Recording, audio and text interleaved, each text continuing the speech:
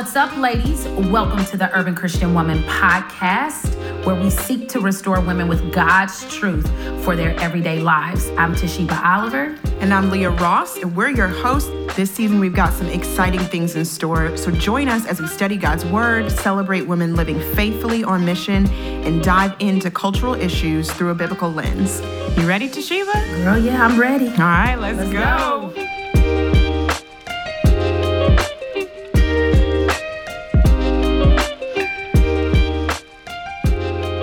Hey, ladies. Hey, welcome back. Welcome back. We are in Jonah chapter 4 today. And we are super grateful, super thankful for how Jonah has been all up in our mix. The Holy Spirit has been using the book of Jonah in so many ways. And we're grateful to have journeyed with each of you through the book of Jonah. And so we're going to close out Jonah chapter 4 today. Leah, you're going to read for us. You want to dig in here? Let's go. All right. Okay, ladies, this is Jonah chapter 4 in the CSB. Jonah was greatly displeased and became furious. He prayed to the Lord, "Please, Lord, isn't this what I said while I was still in my own country? That's why I fled towards Tarshish in the first place. I knew that you are a gracious and compassionate God, slow to anger, abounding in faithful love, and one who relents from sending disaster. And now, Lord, take my life from me, for it is better for me to die than to live." The Lord asked, "Is it right for you to be angry?" Jonah left the city and found a place east of it. He made himself a shelter there and sat in its shade to see what would happen to the city. Then the Lord God appointed a plant, and it grew over Jonah to provide shade for his head to rescue him from his trouble. Jonah was greatly pleased with the plant. When dawn came the next day, God appointed a worm that attacked the plant, and it withered. As the sun was rising, God appointed a scorching east wind. The sun beat down on Jonah's head so much that he almost fainted, and he wanted to die. He said, "It is better for me to die than to live." Then God asked Jonah, "Is it right for you to be angry about the plant?" "Yes, it's right," he replied. "I'm angry enough to die." And the Lord said, "You cared about the plant, which you did not labor over and did not grow. It appeared in a night and perished in a night. So may I not care about the great city of Nineveh, which has more than 120,000 people who cannot distinguish between their right and their left, as well as many animals?" And this is the word of the Lord. Thanks be to God. Cliffhanger. Cliffhanger. How many books in the Bible end with just a straight up question like that? Just a straight up question. And it is. That's why I said Jonah has us out here on humility and a deep desperation for confession and so much more in our lives. Right. A lot of self-reflection. I think that's what a huge takeaway in this season from the book of Jonah that I've had is like the Lord is dealing with the matters of the heart. Yeah. And it's so funny because Jonah gets a bad rap, man. We be ragging on him. But through this book, I don't know about you ladies, but I'm like, oh, it's me. Like Taylor Swift, hi, it's me. I'm the problem, right? I'm the Jonah. I'm the Jonah. It's me. It's me. In the midst of all of this, let's just sort of wrap up this book as we reflect on Jonah 4, this last chapter. Yeah. And our key takeaway for Jonah chapter 4 is that God's character is both consistent and righteous, and ours is not. Ours is not. Okay? We are not consistent. And we are not righteous. Okay? In our own. Yes. Amen to that. Amen to that. Yeah. Amen to that. Yeah. And yet God is still faithful and is pointing us to the faithfulness of God and what he does. Yeah. And so looking at our key players as we're going through the rest of the book of Jonah, we're now in episode 4 or scene 4, right? And so the players are the same. We have the Lord and Jonah. And Leah, you and I were talking about chapter 4 is a counseling session. The Lord, if if you don't know him as Wonderful Counselor, right. Jonah chapter 4 is Wonderful Counselor. Right. Okay. Right. Mighty God, Everlasting Father. Okay. But literally Wonderful Counselor. Yeah. So key people, the Lord Jonah, what's going on in the text is that Jonah has proclaimed repentance and the Ninevites do repent. And then we get to chapter 4 and it says that Jonah was greatly displeased and became furious. And so Jonah is not pleased with how the Lord has responded to redeem a repentant people. Yeah. He has an issue with that. And so God engages Jonah in this dialogue, in this counseling session around righteous anger versus unrighteous anger. And to help, it's almost like he is sort of in a back current saying like, do you see me? Do you see me rightly? And do you see yourself rightly? Right. And do you see this whole situation rightly? Are you the way I see it? That's it. I like that all throughout. I mean, we can even nail just like the verses where we see, where we observe, if we will, and look and see Jonah's unrighteous anger. In this chapter, right? In right away in verse 1, he's greatly displeased. He becomes furious. In verse 3, he says, it's better for me to die than to live. Take my life. And he says, take my life 3 times. Yeah. He says it 3 times. 3 times. 3 times in 3, in 8 and in 9. And so he is like, I would rather die than to see a people be redeemed.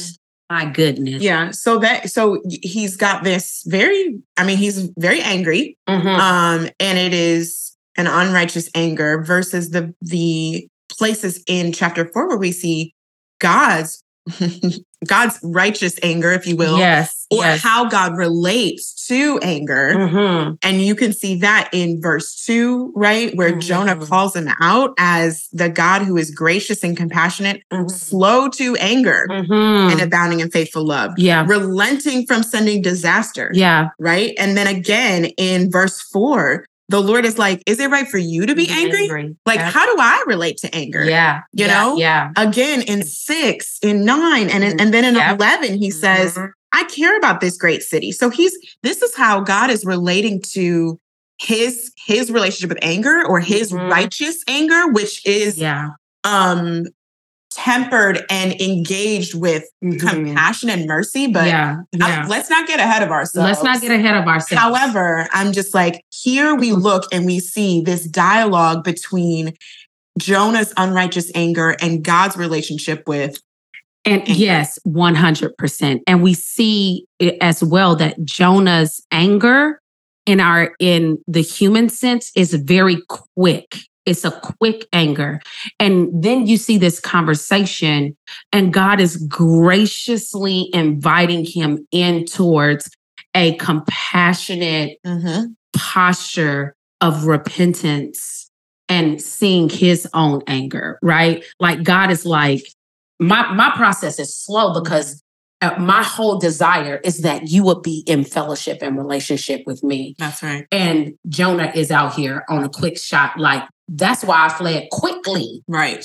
Like, I'm making quick moves here. Matter of fact, let me move quick. Just take my life. That's a quick move. Yeah. So taking place, we're still transitioning out of Nineveh, right? In chapter 4, Jonah's leaving the city after he has pronounced this call towards repentance. And then he's heading east of it. I'm out. He said, I did what you said. East. I'm heading east. And he makes that known very, very clear, right? And then we have our key verse, which is 4:2 that says he prayed to the Lord, please, Lord, isn't this what I said while I was still in my own country? That's why I fled towards Tarshish in the first place. I knew that you are gracious and compassionate God, slow to anger, abounding in faithful love, and one who relents from sending disaster. And then we see these key terms as Leah and I have already sort of unpacked it because we're just like so excited about and just like been in soaking into the text. But these two key terms of anger and what is right and righteous, right? And then we see the repeated word of God appointing. He appointed the plant. He appointed a worm, and he appointed a scorching wind. And then the last repeated word that we see as well that I think I really want to draw out, which is at the end in verses 10 and 11. He's talking about care. You cared about the plant. So may I not care about the great city of Nineveh? There is something there that God is trying to pull out of his heart to help him see of this word care. So as we dig into what does this mean, we're looking at what the original audience, Israel, would be processing, thinking as we look at Jonah and the Ninevites, as well as God in conversation to Jonah, looking at some of these cross references, the themes, and some of these doctrines as well. Ladies, if you're enjoying the ministry and content of the Urban Christian Woman, would you take a minute to write a review and give us a rating on iTunes? Our goal is to get truth into the hands of urban women. You can help us by leaving even a 1-sentence review and some stars. This simple act will help increase our visibility for more women to find this podcast and resources to help equip them in their everyday lives. So girl, what you waiting for? Just go ahead and do it right now. And if you haven't yet, join our community on social media. You can find us on Instagram at The Urban Christian Woman, Facebook, The Urban Christian Woman, and on our website, which is theurbanchristianwoman.com.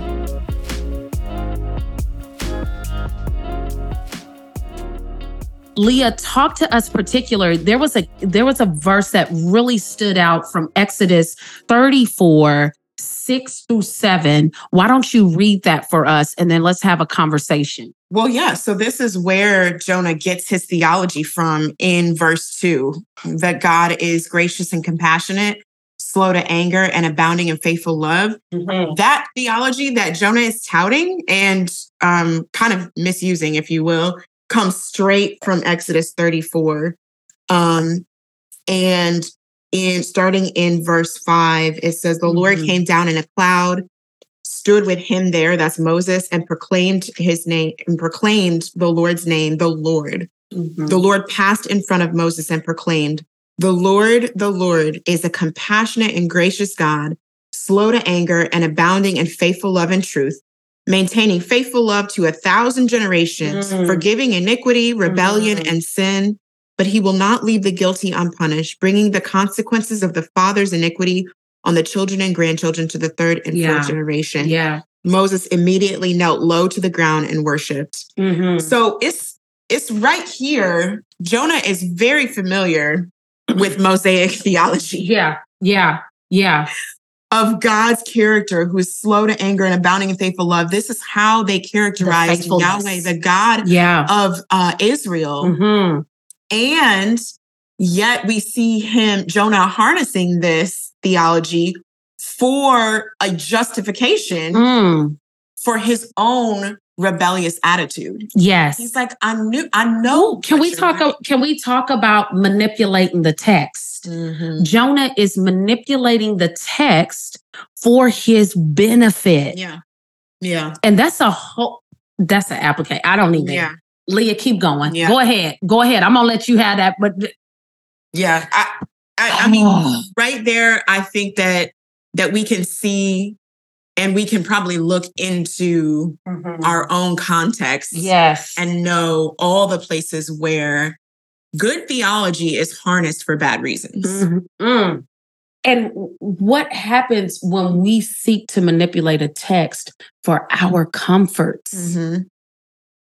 But that's what's so good about God's character is that he is faithful. Yeah, he is faithful. And his words do not return void. Mm-hmm. And he has the final say. Right. Let me be quiet. Go ahead, girl. Well, it is. I mean, it's true that like God's character is so consistent. It's consistent. He's so righteous. So Jonah is calling out what is true about God. Yes. And yet Jonah's character is not consistent and it's not righteous because this is it. What would be consistent and righteous is Jonah saying, you are this way, God. And so as your image bearer and as your prophet, I'm going to emulate that to the people that you love. Mm-hmm. But instead he's saying, you are this way, God. Mm-hmm. And that gets on my nerves in this context. Mm-hmm. And so I actually know that I would rather die or just go in the opposite direction. Mm-hmm. And trying to justify that with what is true about God, what he believes to be true about God, which is his theology. Mm-hmm. Mm-hmm. So talk about these. When we're in Jonah 4, the themes of scripture, the meta narrative, right? As we talk about often creation, fall, redemption, and restoration, where do we see those themes in Jonah 4? Yeah. And how do we see those pop out? Yeah. I mean, we really see it in God's care for his creation, right? It's like he's created the people of Nineveh. And so he cares for them even when they are afar off. And it says the one who is relenting disaster. This language of disaster is talking about creation, right? It's him appointing plants and worms. We see it all throughout chapter 4, the plant, the worm, the east wind. He literally cares for his creation and will use his creation to point back to who he is. And so we see God's care for his creation, right?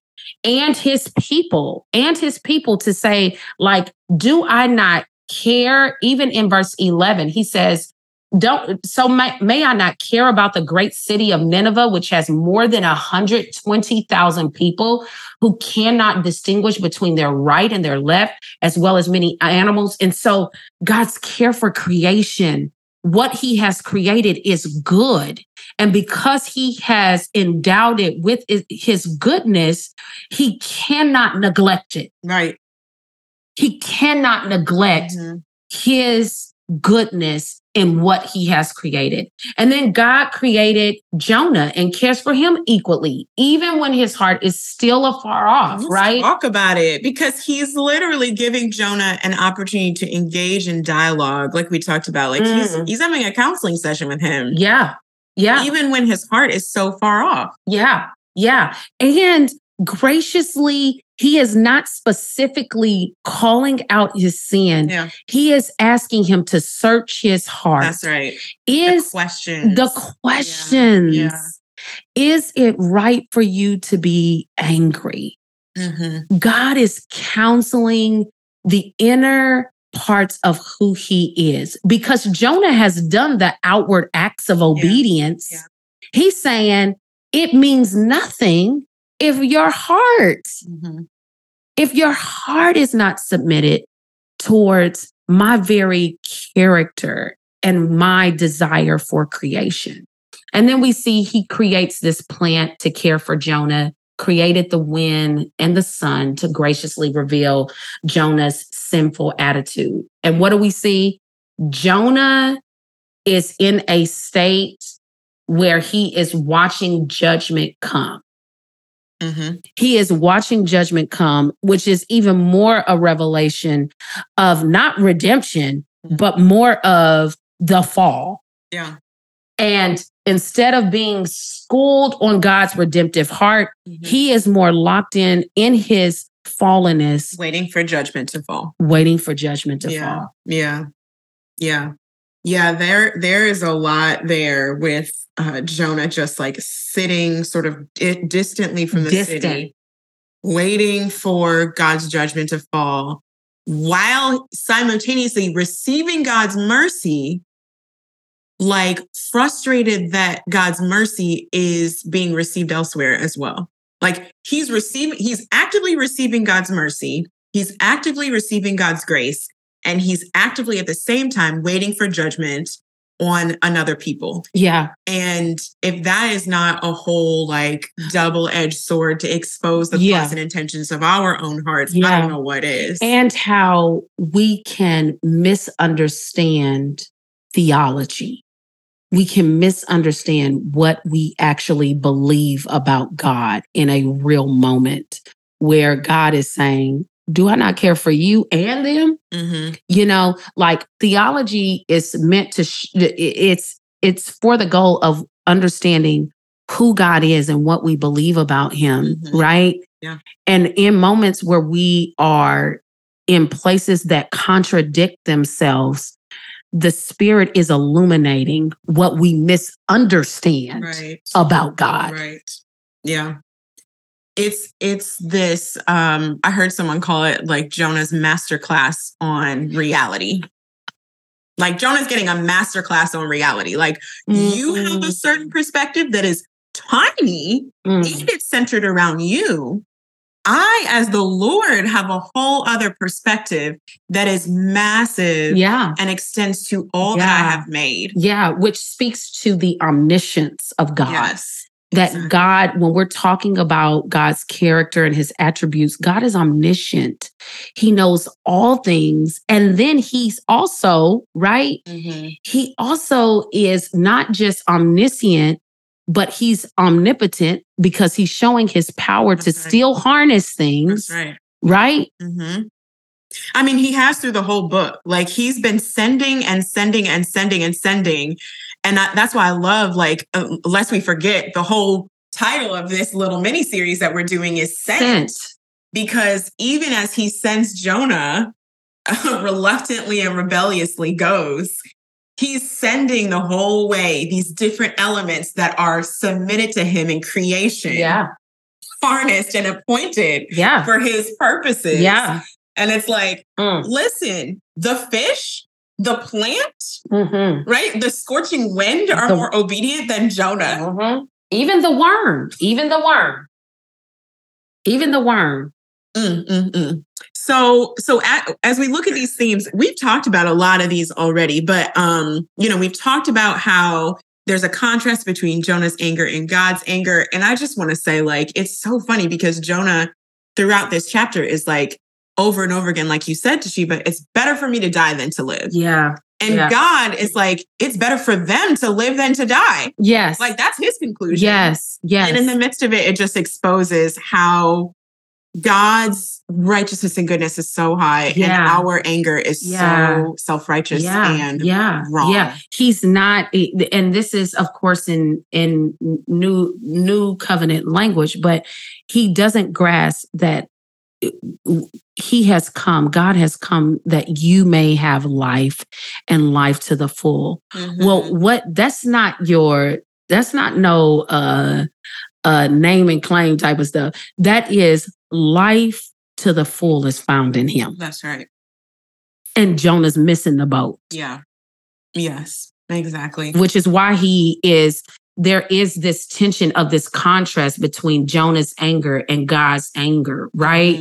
There's this beauty that God is after the heart of the wicked just as much as he's after the heart of the self-righteous. Talk about it. He's like, it's not a one or the other. And for us in our human minds, especially as Leah, you and I were talking about this week, as we live in a polarized culture, the polarizing of secularism says it has to be one or the other. But the kingdom, the kingdom currency says, I've come for the wicked and the self-righteous. Because one appears far off and one appears near, but they're both far off. They're far off. Come on. Because they're not resting in grace through faith alone. They're not abiding and remaining in the love. And so the places, let's jump into how we apply this and how we live this out. Because I like the places where we assume that we are near by our own merit and by our own righteousness, we are far off. And so when we look at when we look at our own hearts, I would pray that those of us who are believing that God is waiting to get those people who are far off, would return to this place where, no. God's heart is redemption for you and for all people, right? For you and for all people. And so when we lean on that self-righteousness, we are leaning on an idol. We are idolatrous in our hearts to believe that we are near to God by our own doing, by our own works. And God is inviting us to lay it all down, to lay it all down, to lay it all down. You know, I think of also like on this heart level, man, this is wild to me, Te'Sheba. As I was reading this whole chapter, like this thread of Jonah's love, his extreme love for his selfish comfort just kept sticking out to me, right? So he actually, the only time in the whole book where he was pleased. Tell us when he was pleased. Tell us when he was pleased, girl. He's a whiny curmudgeon through the whole book. And the only time when he's pleased is when he gets some shade for his head to rescue him from his trouble. Which Leah and I was about to fall out on the floor laughing. Yes. And I told Leah when we were talking about this, I said, ain't that some irony? He's getting some shade to rescue him from his trouble. I said, oh, he got some shade, all right. Got some shade. The Lord is throwing him some shade, okay, for all of our urban dictionary people. He got some shade, all right. That's right. Okay? That's right. And it's a cautionary tale, right, Leah? It's a cautionary tale on our extreme love of selfish comfort over joy in the love of God. And speak to that a little bit, because you were talking about how the Spirit has been working in your own heart around this very thing. Yeah, I mean, for the reason that it just stuck out to me so much is the way that we can look for comfort over engaging in the mission of God, which is God's love for people, right? And especially in a city, and especially in an urban context, is like we could have, you know, you could look at a city and you could say, people talk about like, this is my concrete playground, right? Like, this is my place where I can eat and listen and watch and delight all throughout the city. And the city, as we even think about Nineveh as this great city, is a place where there is so much blindness. People don't know their right from their left. Don't know the right from their left. They are unaware. They're walking around every day thinking they super dope, doing super dope stuff. Right. And they don't know. That's what he said. They don't know they right from their left. Right from their left. And so for God, his heart is broken. Yeah. And his love compels a mission, right? Which is often us. We are sent into these places. But imagine God's heart. If I am sent into the city to be light and mission for Jesus to be known. And I go into that spot like, oh man, all I'm really about is this banging restaurant and this place where I can get a great sunset view. And this, you know what I'm saying? Like the music scene. And I'm indulging in the comforts of the city without seeing God's heart for the city, which is, we talked about this, the currency of God's heart, which is people, the people. Currency of the kingdom. He wants people to know him. And so I don't know how that hits y'all, but it hits me. Oh yeah. One plant does not equal 120,000 people in the kingdom of heaven. It doesn't. It doesn't. Yeah. And it is an invitation from the Lord for us to be aware of, am I seeking my comforts over kingdom mission? Yeah. Yeah. It can't get no plainer than that. It can't. And also we're not saying your life 24/7 is consumed of mission. God wants us to delight in what he has created. But when it is being misused and you are neglecting the mission of God that God has placed between your 2 feet and in your proximity, you are actually off mission. And you're seeking your own comfort. Yeah. And that's a hard word.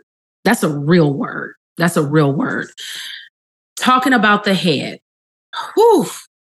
Leah, let's talk about it. I'm sitting here like, okay, Lord, but wait, there's more. There is more. So as we engage with how can we live this out through, we've talked about the heart, now we're going to talk about the heads and then the hands. When we think of the people in our cities, as we talk about cities, who like are those that we have decided just don't receive God's mercy. We've decided to put ourselves in opposition of God's heart, which is a merciful God. And I know that there are those that the church has decided, has deemed unsavable, right? Unredeemable, not deserving of mercy, and would rather see judgment on. I know that there are entire countries, come on, let's talk about it right now in our current events. Come on. Who we have decided don't deserve mercy. But that is just absolutely in opposition of God's heart. And so I just want us to have that check in our spirit when we tend towards creating a whole category or a whole group of people who we've decided unrighteously don't deserve God's mercy. And that our theology, when we understand the story of Scripture, it will leave the 99 to go after a one. You know what I'm saying? Which is the most, it's like, oh, they're just over there. You know what I'm saying? Like, I think about Levi as well, who's a tax collector. Like, he was on the margins. You know what I'm saying? Like, he doesn't deserve it because he been out here playing all of us. Right. He doesn't deserve it. And yet, what God is saying is everyone is deserving of my mercy. He delights to show mercy. Yeah. And, you know, as we were talking about this as well, like much of Jonah's posture, you can tell that there are some subtleties of like, I knew that you would do this. That's why I'm fleeing to Tarshish, because I didn't really want that for them. It's almost as if Jonah is operating out of his trauma instead of the reality of who God is. He's like, no. It's like he's living there. He is operating in a spirit of unforgiveness. And Holy Spirit. Talk about it. Unforgiveness is always connected to anger. Talk to any counselor, and you're going to have unrighteous anger coming out of unforgiveness. And so him sitting there is a testament towards, I want to see them destroy. It is so clear. Have mercy on us. Yeah. Have mercy on me. Yeah. You know, right. I have had this week, Leah, I have had some points of contention, and God has been working on my soul towards, do I believe that the love of God is truly steadfast? Because if it is, then that means I am not operating out of my experience of what's taking place, but I'm looking eternally. So my eternal view, my vertical is impacting my horizontal. That's good. I'm so glad you said that, Te'Sheba, because my vertical is impacting my horizontal, girl. When we think about the horizontal in Jonah, it's so easy to cast it so broad of like a people group, this abstract sort of this great people, Nineveh, this great city. But you just drove it home to us of like our everyday interpersonal relationships that can be impacted in the same way. Like when we think of our sister who does Call to the Ones, right? Yeah, like, Yodit. Yodit. Yeah, bless you, Yodit. You may not be listening. I don't know. But it's like, yes, think of being sent, like this whole theme of sent through Jonah. All to the ones. And we are sent to one at a time. At a time. We are sent to our coworker. We are sent to our neighbor in the townhouse next to ours. We are sent to our children every morning when they wake up. We are sent to our spouses, our brother or sister in the local church, our actual brother or sister in our dysfunctional families. Like, we are sent in those places where God is unbelieving like, parents. I want to see my mercy for this image bearer. And I want to use you to bring it. And I want to use your words to draw them into my compassion. But we often fall so short, and we will use our words to draw them into a seat of judgment. Yes. Yes. Have mercy on us, God. May it not be so. Ooh, for us as your daughters who are commissioned, who are sent with this treasure, this message that is life-giving. So I'm just going to pray for us. Lord Jesus, you hear our hearts. You hear us here at the end of this Jonah study, knowing that our hearts are laid on the operating table.